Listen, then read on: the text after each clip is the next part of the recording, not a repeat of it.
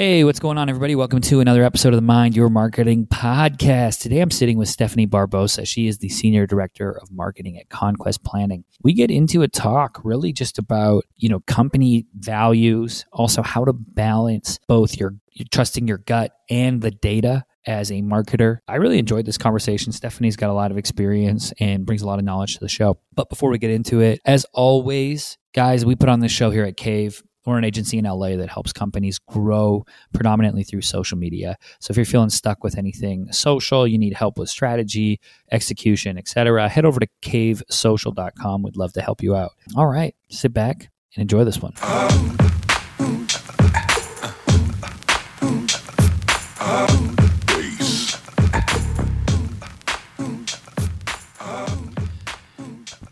What's going on, my marketing people? Welcome to another episode of the show. Today, I am sitting with Stephanie Barbosa. She is the Senior Director of Marketing at Conquest Planning. Stephanie, how you doing? I'm great. How are you? I'm doing good. It's busy, but busy is good. I'm jacked up to talk today. I'm excited. We met before, and I really love kind of your story and also what you've now moved into with Conquest Planning and what you guys are all doing. You've hit the ground running. But before we get into all of that, I want to pass the mic to you to just let us know, how did you get into this crazy field of marketing? When I graduated high school, I actually didn't know if I was going to go to college. I sort of drifted around, did some real estate license, got halfway through my real estate license and was working as a receptionist in a realtor agency. And this is back in the day when you used to have to page people over a PA system. And I sat there one day in July, 2 years after I'd graduated high school, and I could hear my voice over the PA system. I was like, I kind of like that part of my job. I like how I sound. So I went to school for radio broadcasting. About 3 weeks later,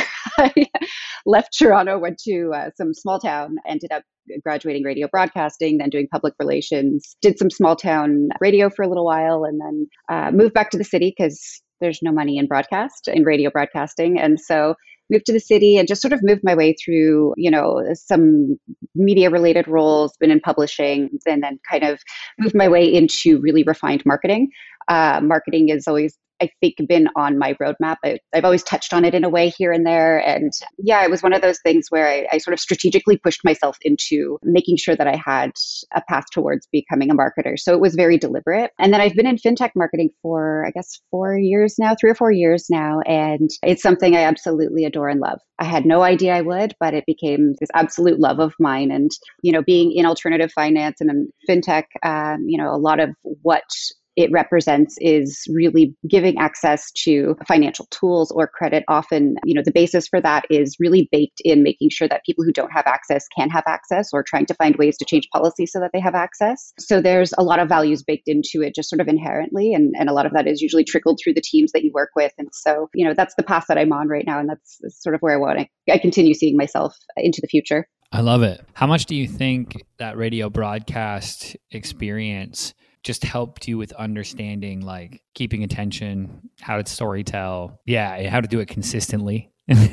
Yeah, it's been definitely helpful for all of those things, especially thinking on your feet. I was running the street team at the time. So I was, 24 years old, and I had a team of 5 girls that were all about the same age. And we ran around going to, the local carnivals or the derbies and things like that. And you'd be interviewing people of all shapes and sizes, and you had no idea what you were going to come across. And you had to think on your feet. You had to represent the brand and still be able to relate to each and every individual that you spoke with in a way that was meaningful to them, but also meaningful to your listeners. And so you're wearing, 10 hats a day, every single day. So it definitely helps you tell a story and helps you, just be able to drill down into reading the room, I think. I love it. No, it's so true. And reading the room and then being able to think on your feet, all of those things come into, play as a marketer often, specifically when you're coming to make content, having to communicate your ideas and really both internally and externally. Now, I want to dive deeper into fintech marketing really and talk about when you're in a financial, dollars are the focal point a lot of the time. How do you,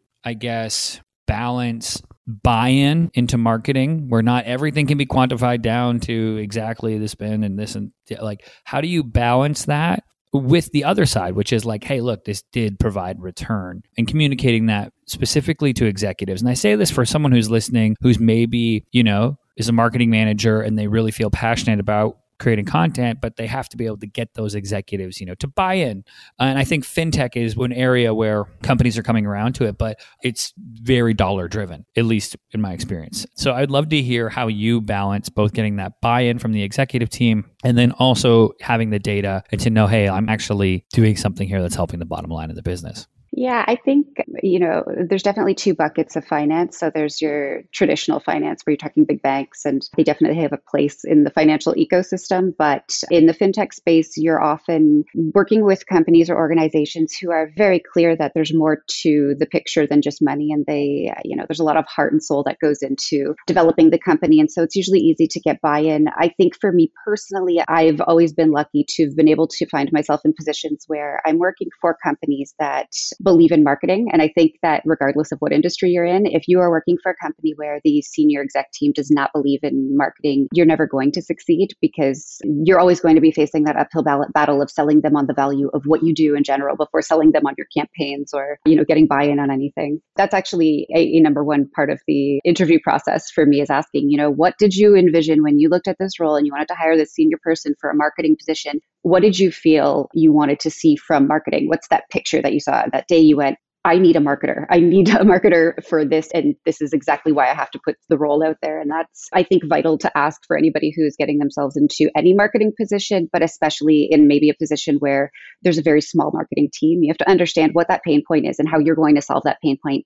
Or if you can't, because if you can't, then it's probably not the right role for you anyway. That's so massive. I literally just had this call with someone where one of the things that came up and I said, look, if I have to convince you that social media and that marketing is important, we shouldn't work together because it's already hard enough to make a splash and to do things and to actually put together a content plan that we can't be fighting a battle to validate what we're doing. Of course, we'll validate it, but I can't. If you don't believe in the philosophy behind it and that it's important to get that messaging out there and to engage people at the top of funnel, then it's probably not going to work. So I think that's important to anyone in a position or who is looking at new positions to ask that question in the interview process, right? Because the last thing you want to do is get into a place where you're excited, you do all these things, and then they're like, no, just performance marketing. That's all we want to do is performance. Yes. You want to find yourself being the most tactical marketer ever and just executing a ton of mini campaigns. It's a great place for you. But if you want to actually make an impact, on the long-term goals of the company, then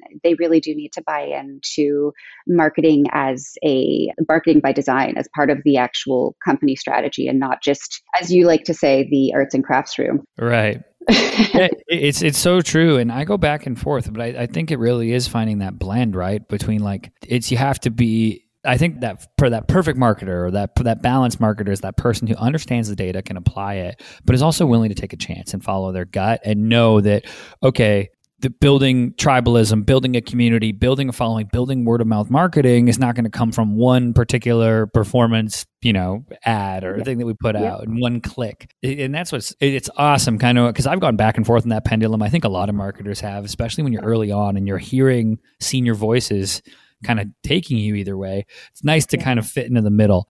I fully agree with the, sometimes going with your gut as well. And I do think we live in this extremely data-driven, thank God, we live in this extremely data-driven world where we're able to pull insights pretty much as large or small as we want. But there is some danger in that as well, in that we can definitely overanalyze. You can pull way too much information and sort of send yourself down, maybe the wrong path or lots of different paths because it's so hard to refine what exactly it is that you're learning. And at the end of the day, most of us in marketing are somewhere in the middle of the bell curve. We are the people that we are targeting.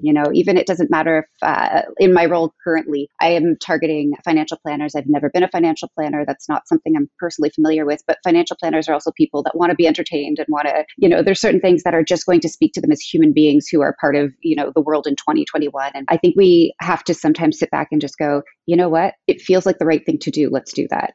Of course, from a very strategic point of view and understanding exactly what you're doing and how that layers into a strategy. But yeah, I think you just go with your gut sometimes. Yeah. And you said something really interesting there, right? We're at the middle of the curve. And it's really to this point that just because we've made a buyer persona doesn't mean that humans are robots. They still want to watch a funny movie on Friday night. They still want to interact and be entertained. They're not like a financial planner is just not, maybe a couple, but not the vast majority still go and have dinner and beer with friends and kick it and talk about football and baseball or talk about the new show that came out, like normal things. And why wouldn't we want to make their experience at work more entertaining, more educating, inspirational, and do that through content? So I'm with you on that. I want to circle back though, because to one thing that we talked about, which is, when you have people, you get into a new role and you're talking to leadership and you're asking questions. You said something really interesting before we hit record, that you're really in a value-based company where the company is living and breathing it. So I'd love to hear kind of like what those values are and what have been those moments that have kind of like, almost stopped you in your tracks so far where you've been at your new position to go, whoa, this company is operating a little differently. Yeah. So there's been many of those moments. There's been, so first of all, I'll take a step back and explain exactly what we are. We're a financial planning software that is really built with the client in mind. So most people who've had an experience with a financial planner have probably received a plan, and a plan is something that is very much designed for a planner to read. They'll hand their client, a 300-page Word document that has some charts and numbers and Excel sheets. And at the end of the day, the client goes, okay, whatever you tell me, I guess. And they're not interested, they're not engaged. But there's a lot of deeper pain points there where they feel like, maybe they don't actually have the confidence to even question parts of the plan, or that they really deserve to be in the plan. There's all this really strange psychology that happens behind the scenes and I think it sort of goes into any market, but specifically for what we're talking about, people who feel like they don't understand the content in front of them, feel like it doesn't belong to them and they don't deserve to be a part of that conversation. And that's a huge pain point. And there's a lot of, especially when it comes to financial professionals in any capacity and clients, there's this big gap of trust. And so the more you can speak language with your client that makes it feel like the two of you are having a conversation and you're not speaking at them, the better off they will be. So our product is designed to deliver, first of all, the tool is incredibly comprehensive. It's got its own proprietary AI, and I won't go into all of the details because this isn't a sales pitch, but it really is a collaborative tool. So planners and their clients can actually work together to design something that's really cool. Clients can initiate it if they want, or the planner can initiate it. They can do it remotely. So it's very interactive, and that's something that's new in this space. But the delivery is a story. So the delivery is a small presentation. There's lots of icons, lots of graphics. There are, highlights of exactly the things that clients need to pay attention to. Now, if they want to do a dive, of course, that information is available for them. But the delivery of the story is just so powerful. And part of the design of this product, and actually one of the biggest reasons this product was designed, was to empower financial planners, to make them be able to create plans much faster so that we can get more people into financial plans. Planners right now spend so much time building each plan, and really, if they have more time to build more plans, more people would be in financial plans, and everybody should be in one. There's such a huge financial literacy gap, and that's something this company is trying to tackle and tackling globally. So that was the buy-in for me. I am a huge proponent of financial literacy. I believe that we are at such a disadvantage, especially in North America, where we're, this first world continent, but people don't even understand how a mortgage works, or how taxes work, or how to invest properly. And so it's something that's very close to my heart. And it's why I've been in fintech for a while. And when I was poached by this company from my last company, it was something that was so clear in the conversation with the person I report into, my VP. She actually was almost in tears telling the story about how the company started. And I was like, this is amazing. I have to work for them. I got on the call going, I don't know if, I'm not even looking for a job. I'll have the conversation. And by the end of the call, it was like, how do I work for this company? I have to. It speaks to my heart so dearly. And so that was the approach. But there was a part of me that was like, this could be too good to be true. And every single person I have spoken with, it is the one core foundation of the conversation. Every single person is so strongly aligned with that same value. And it's like, I'm telling you the story right now, and I feel like you shouldn't believe me because it sounds like a movie. And it honestly is the truth. Everybody from, new people who have just started 3-4 weeks ago to people who have been with the company from the inception and, even the 10 years prior, there's a long backstory, but a lot of them have worked together in a previous lifetime as well. And they all truly believe in, bettering financial literacy for all. I love it. And that's one of these things, right? It's interesting because you equip the financial planner and then you increase financial literacy, and getting people, it could be anything, any industry. If you look at it and go, okay, what's the deep problem that we're solving? And then getting the team to rally behind that, that's when you can really see movement, even in small teams. You don't need 5,000 people. If you're all rowing in the same direction and truly believe it, you're going to see results. And it's interesting you bring this up. It's one story that always jumps out to me with things like this and values and living them. I forget his name, but the guy, he bought IAM's pet food, right? Okay. So he bought IAM's pet food. They were doing $5 million a year when he bought it in like the 70s. He realized very quickly a bunch of his salespeople didn't like animals. What a loss. Yeah. So he fired everybody. And it's like, our mission is to improve the lives of cats and dogs. Very simple. We need animal people. So he started just going out and getting people who believed in that mission. There's a famous story when he got approached to be on the cover of Forbes, and he goes, I don't know how that improves the lives of cats and dogs. I'll pass. And that's living your values, you know, and then obviously now Iams Pet Food is like a massive company, leader in the industry. But I think those pivotal moments when you're starting off, creating that company culture of like, we're on a mission to make people financially literate and to help people with their finances and to take care of it. So they're not in a position where the average American is a $400 expense will derail them. That all comes from, people and companies like where you're at with Conquest Planning, really believing in that mission. So I love it. Stephanie, before I let you go though, let people know, where can they learn more about Conquest Planning? Where can they connect with you online? Yes, so we are at conquestplanning.com. If you check today, you will see a different website than if you check in a month because we're under renovation. But it'll give you high level what we do. Also, the first iteration of the site was meant to really just be sort of a teaser to the product. There was so much demand that they didn't actually have the time to build the website. So we're going to have something out there pretty soon that's going to give you a really clear understanding of exactly how our product works and what we're trying to achieve. But yeah, so we're at conquestplanning.com. I am always reachable on LinkedIn.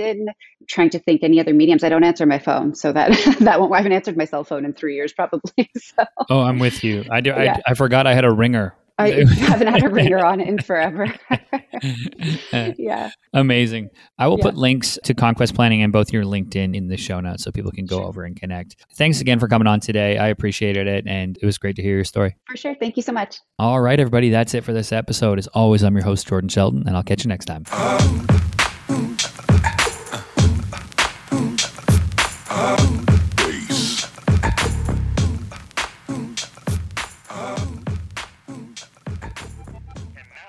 Yourself something funky.